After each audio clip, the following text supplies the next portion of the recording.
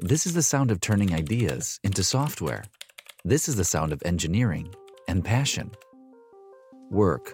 Work more, work harder. Experiment. Build. Break. And build again. Write code. Improve it. Job done. Celebrate. Insurance, finance, retail, defense, robotics, energy. Amethix. Welcome back to another episode of Data Science at Home podcast. This is Francesco brewing insights from Brussels City, Belgium. We are currently at the Bytenook, an incredible space in central Brussels. Please check the website bytenook.com. That's BYTENOOK.com. And of course, for those who are not familiar with spelling, feel free to point your browser to datascienceathome.com, where you find all the links that you need. So today I am not alone. In fact, I'm with an old good friend, I should say, Richie Cotton from DataCamp. Hey, Richie, how are you doing today? Hi, I'm doing really well, thank you, Francisco. It's great to be on the show. Likewise to have you. In fact, we had a few gigs together back in the days and also recently. And of course, we are going to share some of the conversations that we already had on our website, datascienceathome.com. Together with many other websites and links that we definitely find interesting during the show today. Richie, for the few, I should say, who don't know him yet, is a data evangelist at DataCamp, is the host of the Data Framed podcast, and he's written 2 books on R programming and created, 10 DataCamp courses on data science that have been taken by probably more than 700,000 learners. That's amazing, Richie. How did you do that? Yeah, I mean, this is the joy of online education. Is it just scales really well. So I think, a decade ago, I could never have imagined teaching hundreds of thousands of people, but now it's happened and it's pretty amazing. Yes. And I think that the conversation today is going to be very valuable for, of course, for the listeners of Data Science at Home.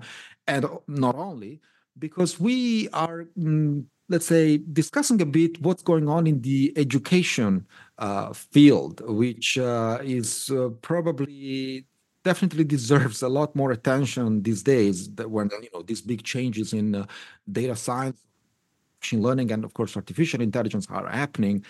And it would be nice to know, for example, how all these things that are happening are affecting, in a way, the education system. So, the old good days of having the data scientist having to learn, for example, statistical distributions, and you come from R, so definitely a thing or two about statistics. Yeah, so, staying on that, indeed, this very question, what are the key roles that, let's say, heavily involve artificial intelligence? And according to your opinion, how have they evolved in recent years? Sure. I mean, with all the hype with generative AI in this last year, it's really easy to think, well, generative AI is all of AI, but that's not quite true. I think still the most common roles involving AI is going to be people involved in machine learning. So things like linear regression and logistic regression not going away anytime soon. So that means that it's machine learning scientists, machine learning engineers, and of course, data scientists who actually perhaps have the most common roles where they're doing something involving AI. And then for generative AI, it's kind of interesting. So back in October 2023, Sam Altman was on stage at the OpenAI Developer Day, and he had this slide showing off all the kind of usage metrics for the OpenAI products. And he divided their customers up into 3 groups. So that's developers, general users, and businesses. And these 3 groups have slightly different roles. And so the developers, these are people who are adding AI features into software mostly. And then you've got the general users, that's people who want to generate some text. This is like people writing marketing copy, writing code, writing, stories, all sorts of things. So these are the sort of ChatGPT users. So lots of different roles involving AI. Definitely. And can you provide some insights into the specific skills that are required for these roles? Again, framing everything, I'm sorry to repeat myself, but I will along the entire show today, putting everything in the frame of generative AI technologies. This is the big trend today. Absolutely. So I think The biggest audience is going to be these general users. And so a lot of the most important skills there are just understanding what is possible and what isn't possible with generative AI. You need to understand, like, does this project at work make sense? If we use generative AI, is this a good idea or a bad idea? And beyond that, understanding some jargon. So just things like knowing what is a context window. This is incredibly important to know. And then obviously you need to be able to use ChatGPT. So you need a bit of prompt engineering skills. You need to be able to get sensible outputs. I've seen actually that a lot of people, unfortunately, are kind of abusing, ChatGPT or the GPT family of models. Like, indeed, I think I have the impression as an observer that they don't spend enough time understanding if they actually need a GPT-based model rather than probably one of the traditional machine learning models. Do you agree with that? Oh, yeah. So if you're asking GPT to do something like arithmetic, then that's about the most inefficient way of doing arithmetic possible. I mean, except for maybe humans. I mean, humans, you have to feed them and house them and things. So very inefficient. But for computers, these large language models are just an incredibly inefficient way of doing something that a pocket calculator can do faster and more accurately. So there is a definite scope for misuse of these models, or at least inefficient use of these models. I think using them, I haven't seen many examples of people using them instead of traditional models. You can use them. I've seen using, for example, there's the advanced data analysis tool within GPT, or I think it's sort of been folded into GPT-4 now. But yeah, you can use the ChatGPT interface and get it to do data science and get it to run some Python code for you. So it's still the traditional models being run in the background. You just got a chattier user interface. Well, I've seen, in fact, some people using GPT for some relatively basic data transformations. For example, converting stuff from, let's say, JSON to CSV, stuff like that, for which there is a very structured and it's not even a smart algorithm. It's just probably regular expressions and very simple things. For these things, have you seen also GPT in action and actually performing well enough? So actually, one of my favorite uses of GPT is web scraping, because it's something I do that's not very often, but it's often I have to learn the syntax again every time I do it. And, you spend ages looking through the structure of the page, trying to work out which elements you're supposed to pull out. So it's something that's really incredibly tedious to do as a human. But GPT is actually pretty decent at it. It can, navigate the structure of the page and do that sort of thing for you. So it's one of those things where the code isn't that hard, but if it's not something you do regularly, it's just painful. That makes a lot of sense. Well, in the AI industry in particular, I remember back in the days when I was myself, starting, at the beginning of my career, of course, we all have been there at some point. It was very important. I believe it still is, but back in the days, very important to have some, to be very close to what was called domain expertise, right?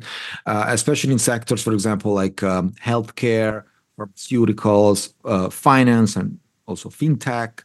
So knowing the domain, or sitting next to an expert who spent probably the last 2 decades in that company, in that sector, and knows everything about it, so that to translate that, these business operations and business, let's say, dynamics into machine learning models or a representation for data analytics. Now, how did this change with the advent of generative AI? Yeah, I think one thing that stayed the same is that hiring managers are always going to want both technical skills and domain expertise. So it's just easier if you have everything. If you know how to do the job already, the company doesn't need to train you. Of course, those people are going to be very rare, knowing everything already. So hiring managers don't generally get what they want. I have to say, getting jobs and even starting working in a particular job, if you only have technical skills but no domain expertise, it's possible but brutal. I've done this a few times in my career where I've switched industries and I'm like, okay, I know some data science, but I have absolutely no idea what this field is about. So I started my data career in working in health and safety. Then I moved to debt collection, which is a very different field. And then I jumped again to proteomics. And each time I spent about a year just asking very stupid questions. So the sensible option for careers is don't switch industry regularly, because it's just it's a lot of hard work. I think the flip side to this is that there are a lot of people where they have a career where they've got domain expertise, but they've suddenly realized, actually, now I need some technical skills. Now I need to learn about AI because it's just suddenly appeared in my field. So certainly at DataCamp, we see a lot of people who already have some kind of career, and then they're learning data skills, they're learning AI skills. I think generative AI has changed the technical requirements a bit. I think just because you can now generate code, things like learning syntax is a little bit less important than it was. But on the flip side of that, you do need to still understand programming concepts well enough to be able to read code and judge, is the code that this AI has generated actually reasonable or not? And I think just simple stuff like, can you write well, or do you understand how well-structured code looks like? Can you see, is this a sensible function or not, is incredibly important.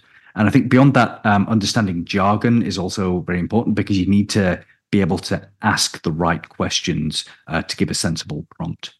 Yeah, I cannot agree more.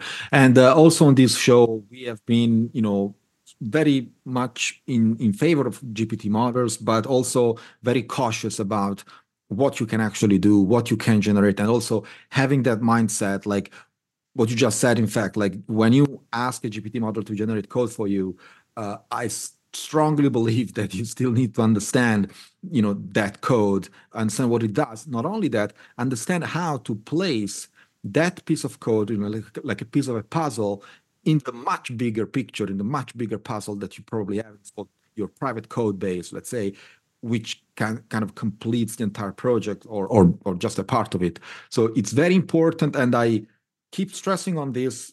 I never have enough. Do not use ChatGPT blindly. Don't just plug and play that code without even looking at it, because it can be very dangerous for certain sectors, for sure.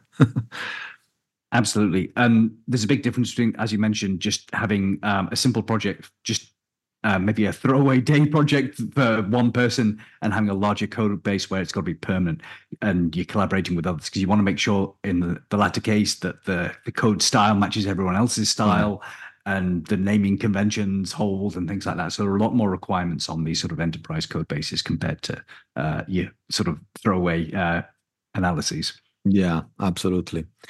Well, let's kind of switch gear, but not so much when it comes to skill requirements, because this is kind of the biggest dilemma in education. If you are an AI researcher versus an application developer, right? So is that still the case? Like, these skill requirements differ between the two, let's say, roles or positions, or how did you find it evolving? Yeah, so it's slightly different. I mean, I interpret the idea of being an AI researcher as someone who's just focused on training models that perform well. So in this case, actually, before you even get into the modeling side, like, the quality of the AI model is going to be based on the data quality. So you do actually need a lot of data manipulation skills and just the ability to see, is this a good quality data set or not? So just these sort of standard things like working with pandas to be able to clean up data sets, it's still an incredibly important skill if you're working in AI research. And then after that, you get into things like your deep learning framework. So this is basically it. I think the big change in the last few years is that PyTorch has become more the standard, sort of surpassing TensorFlow and Keras. So PyTorch is the number one skill you need if you're going to be an AI researcher. Nice. I feel relieved of this, because I put all my bets on PyTorch back in the days. You're obviously ahead of the curve there. That's good. And then for the AI application developer, it seems like this is much closer to a software development role. So this means you've got to be able to work with APIs. There's a lot of either Python or maybe JavaScript if you're making web apps, and then yeah, there can be lots of like just testing code, being able to make sure it integrates with other bits of software. Right. Okay, so it's a good thing that all the off-the-shelf tools and libraries, frameworks that we know for like more than a decade, they are still there, and it's always good to know from a person close to education like yourself that these are still very modern tools. Like even though we had these amazing findings and new insights in the generative AI field or space, the old good school data science and data transformation is not wiped off. Which is absolutely. Although in this case, like you can automatically generate quite a lot of pandas code just because there's so much of it out in the wild. Actually, things like GPT are really good at generating pandas code. Yeah. So because that code is very much present in the, let's say, Stack Overflows of the world and all the other code repositories. So the training set is very strong and very complete in this particular sector. Absolutely. That makes sense. I am myself a Rust developer, and there's not so much there. Rust is relatively young, so we are having issues generating Rust code. Many times we get these very weird hallucinations on Rust code. So I don't recommend to. Usually I spend some, those very rare times I use GPT for generating some Rust code, which is more like syntax things. I spend more time fixing the bugs than actually. Yeah, it's the new trend. Richie, again, you have been and you're still very close to the education aspect of machine learning, artificial intelligence. What advice do you have for those people who are actually looking to transition into AI-related roles, especially those who come from a, let's say, less techy or probably no tech at all background? Yeah, that's a great question. And I think sometimes it can feel like it's an overwhelming career change. But the secret, as with anything else, you just take it one step at a time, start at the beginning, and just keep learning skills and adding to it. So at DataCamp, we often recommend that you don't dive straight into doing things with AI, or at least not technical things with AI. It's actually better if you want to get into this is to start off with data analysis tasks. So the stuff I mentioned around like dealing with data quality and processing your data for models, that's actually a much easier skill to learn. And so particularly if you're just getting started with programming, do a bit of that first, and then you dive into more traditional machine learning, like go through, like learn some scikit-learn or PyCaret, learn like what the models are capable of, like just make some simple neural networks or run some simple neural networks, and then you get into the sort of deep learning stuff. So I wouldn't go straight from like, hey, I'm just going to learn Python and PyTorch at the same time. I would start with some of the easier things first. And Richie, let's speak about the work environment and more about collaboration within the team or across teams. How does this work environment and team collaboration differ for, let's say, those people like myself back in the days, working on AI projects independently / alone versus those in a more, let's say, team-oriented and business setting? Yeah, absolutely. I mean, whenever you have a Hollywood movie, there's always like some computer genius solving some problems on their own, and that doesn't happen very often in the real world. I mean, most sort of reasonable sort of business problems, they require a lot of people to solve them. So, I mean, beyond the sort of the machine learning skills, you've got maybe like the well, as you mentioned, the domain expertise. You've probably got commercial staff supporting, like promoting your work, so marketing people and project managers and salespeople. So you're going to have to interact with a lot of different people who have a lot of different levels of technical understanding. So yeah, actually, on DataFramed, I speak to a lot of executives, and one of my favorite questions is, what sort of soft skills do you need or do you look for when you're hiring? I've only ever had 3 answers to that. And one of them is communication, one of them is collaboration, the other one is ownership. Like, can you just get on and do a job and work well with others? Can you actually speak to them? These are like the main skills you need to get through with life, apparently, according to like pretty much every executive I've spoken to. So yeah, it is incredibly important. In terms of the practical stuff around collaboration, I mean, I think a lot of this needs to be built into the tooling workflows. So, I mean, just things like, can you work with Git and do a pull request? This is a pretty like fundamental skill. But yeah, can you also like ask sensible questions of your colleagues, and can you give sensible answers when they ask you stupid questions? These are like pretty basic skills that are very important.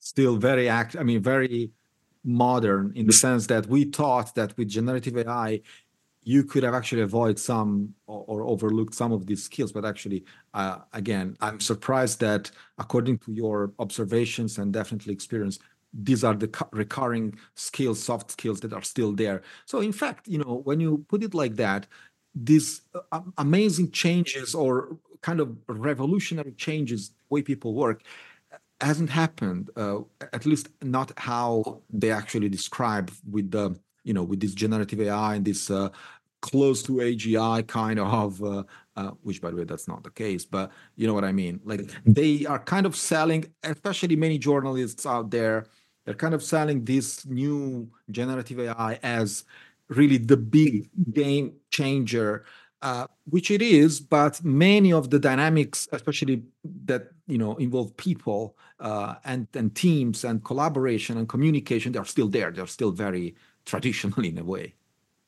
Absolutely. And I think maybe one way you can think of it is that these AI examples, they're going to be additional junior team members. So you're going to be working with humans, but also with AI team members as well. So you still need to be able to communicate with those. You just need to be able to communicate with AI and communicate with humans. And also being able to communicate with AI in the sense of, for example, prompt engineering and all the, it's a different type of skill, but still it's part of the communication setting. You have to speak to a machine, and you have to speak in the right way, in the most efficient way, and probably in the most, let's say, efficient in the sense that you don't want, you want to give enough context, but not so much, because otherwise it's going to be, your query is going to be an among us of characters. Okay, so strategizing on communication, still very modern, still applicable, even though this revolution in AI. Richie, I think it's time to nerd out a bit. No, jokes apart, I would like to switch a bit on the conversation towards the more technical aspects of what people use, what people learn, and what do you think is would be a good investment for the new students, for new people who get close to this world or are just starting.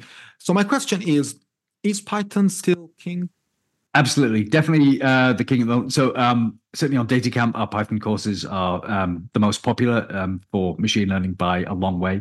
My background is in art. Makes me a little bit sad that ours not quite managed to capitalize on the generative AI revolution. But yeah, Python is the biggest thing. Some people want to do things with JavaScript. Just if you come from a web application development background, then JavaScript is going to be your more natural tooling. But I think Python is still the most popular tool. I know you're a huge fan of Rust, and I suspect Rust is going to take off, but more in a sort of back-end library sort of situation. So, for example, like in the data manipulation space, like Pandas is the most popular thing, but then because the performance is pretty slow for big data sets, someone went, okay, what if we just swap out the back end and rewrite it in Rust? And that's called Polars, and it's just a faster version of Pandas. So I suspect the same thing's going to happen in machine learning as well, and in generative AI. And speaking about Polars, we had even an episode back, I don't know how many episodes ago, but you will definitely find a link in the show notes of this episode on datascience.com if you want to know one thing or two about how Polars work and why the author decided to rewrite, as Richie just said, the API. In fact, rewrite the entire data frame system, maintaining a very similar API to what Pandas has. So like the transition is not really, it's kind of smooth. Let me put it like that. I'm quoting. You guys cannot see that I'm quoting smooth in Rust. Nothing is smooth in Rust. So, just to add to that, you asked me about like what are the sort of good career choices then. So if you want to be a Rust developer, then I suspect there's going to be like a few very well-paid jobs in terms of creating these backend things, but it's not going to go super mainstream, because if you want to, as a developer, or more of a user of these code, like the front end's probably going to be written in Python just because it has the bigger community at the moment. It's winning. So yeah, you can't really go wrong with Python at the moment. Definitely. Also, maintaining software that already exists, or even finding people who can maintain your software, it's going to be much easier. It's a bit like JavaScript. It's like it's impossible to find people who don't know JavaScript these days. So you are safe there. Well, let's speak about job security and career longevity. By how things went with R, you are probably one who experienced this kind of transition. When it comes to programming languages or technologies, but now it's also integration of AI technologies. So how these things affect job security? Absolutely. So I think a couple of decades ago, working with data was something that was done primarily by dedicated data professionals. And now there are still dedicated data roles like data analyst, data scientist, data engineer, but actually everyone else has found that they have to use data in their job. So everyone requires some level of data literacy. And I think the same thing is happening now with AI, is that everyone needs some level of AI literacy. As I mentioned before, you need to know like what's possible with AI, what isn't possible with AI. You need to understand some of the terminology. And so I think the same thing is going to happen, is that there are going to be dedicated AI roles, but also everyone needs to have a little bit of AI skills. I think the big change over the next few years is that the tooling is going to make things easier. So at the moment, if you want to create a chatbot, it still requires quite a lot of fiddling about and working with several different tools. It's complicated, and it probably involves a whole team to create something sensible. I think that's going to get a lot easier in the next few years, to the point where it's going to be just really pretty straightforward to build a chatbot, just because the huge amounts of investment in AI at the moment is like hundreds of billions of dollars being thrown into these companies, probably trillions, actually. I think I'm underestimating. I agree with you. And indeed, as we go, things get commoditized. This is kind of raising the bar every decade or a bit less, raising the bar of what can be commoditized next. And I agree with you, chatbot is going to be like that, snapping, and you have it in pretty much any sector. Well, that's a good thing, because it means that we might be, let's say, we humans might be focusing on other cooler things, probably, or just stay at home. Yep. Doing data science at home. And still about tooling and probably being more specific with applications of AI.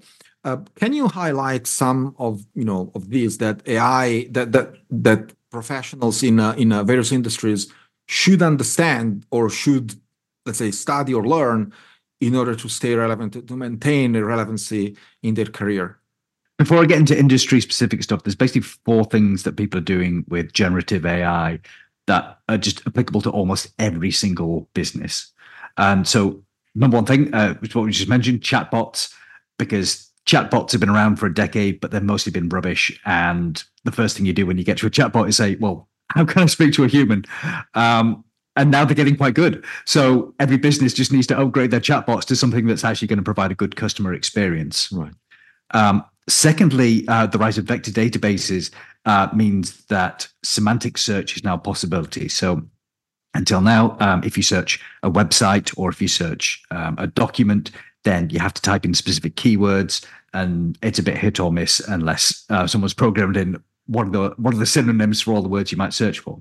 So semantic search means you can search on the meaning of phrases. That's going to provide a better experience. So every company now needs to provide semantic search on their website for their documents. Thirdly, because content is now cheaper to generate, having more personalization of content is also a thing basically every company needs to do. So for every different customer segment you have, you want to tailor all your marketing content, certainly, and probably other content as well. And then finally, natural language interfaces to software are now possible and not rubbish. So rather than pointing and clicking everything, sometimes it's just easier to type a sentence on what you want. And so that's a pretty useful thing. So those are the 4 things that you need to do if you want to have a long career using generative AI. Learn how to build those 4 things. No, I'm pretty sure that at DataCamp there are some courses provided around these topics. Or do you want to suggest something, or maybe provide some links that our listeners can try it out? Absolutely. I'll provide a link in the show notes, but we have a series of code alongs that take you from scratch into how to become a generative AI developer. So you've got 9 different code alongs, and you get to build a chatbot with the OpenAI API and using the Pinecone vector database. And you also learn about the Hugging Face stack. So you get to work with building some NLP applications and some image applications as well. That's amazing, Richie. That's very great content. And I also recommend, I was actually recommending Hugging Face as well, because for those who still don't know, which there's going to be very few, even the Rust ecosystem is getting richer and richer there. There is Candle, which is a framework that we are actually using in our company as well. So it's not production ready, but it's like very close to that, which is impressive for, for Rust being a very, new language, very young language. And being generative AI and putting AI models in inference mode, LLM models in inference mode, it's not, an easy task, because, we are talking about several billions of parameters. So we kind of really raised the bar on the number of parameters that we are used to. We were used a couple of years ago, maybe less, 100 millions was like, oh my God, this neural network is going to crash my laptop or my GPU. Today is like, whatever. Like I'm running a Mistral 7B, which is it's like the bare minimum. Amazing times. Richie, this was great. I'm very, very grateful to have you here on this show, and also give us a, unfortunately, very short. We should do more than this because no, it's always good to have an update on what's going on in the educational system, how the educational system works, and also how it evolves when there are new insights in artificial intelligence. There will be many more. I mean, we're just at the beginning. That's what I personally feel. What do you think? Absolutely. I mean, we're just getting started with this. So I think the next couple of years are going to be incredibly exciting. I'm particularly looking forward to the rise of multimodal AI. I think 2023 has been all about just working with text, but actually working with images, working with audio, even working with video is getting pretty good. So that's what I'm most excited about in the near future. Likewise. And we're going to make some space on this show to discuss that too. Thank you so much, Richie. Yeah, thank you for having me.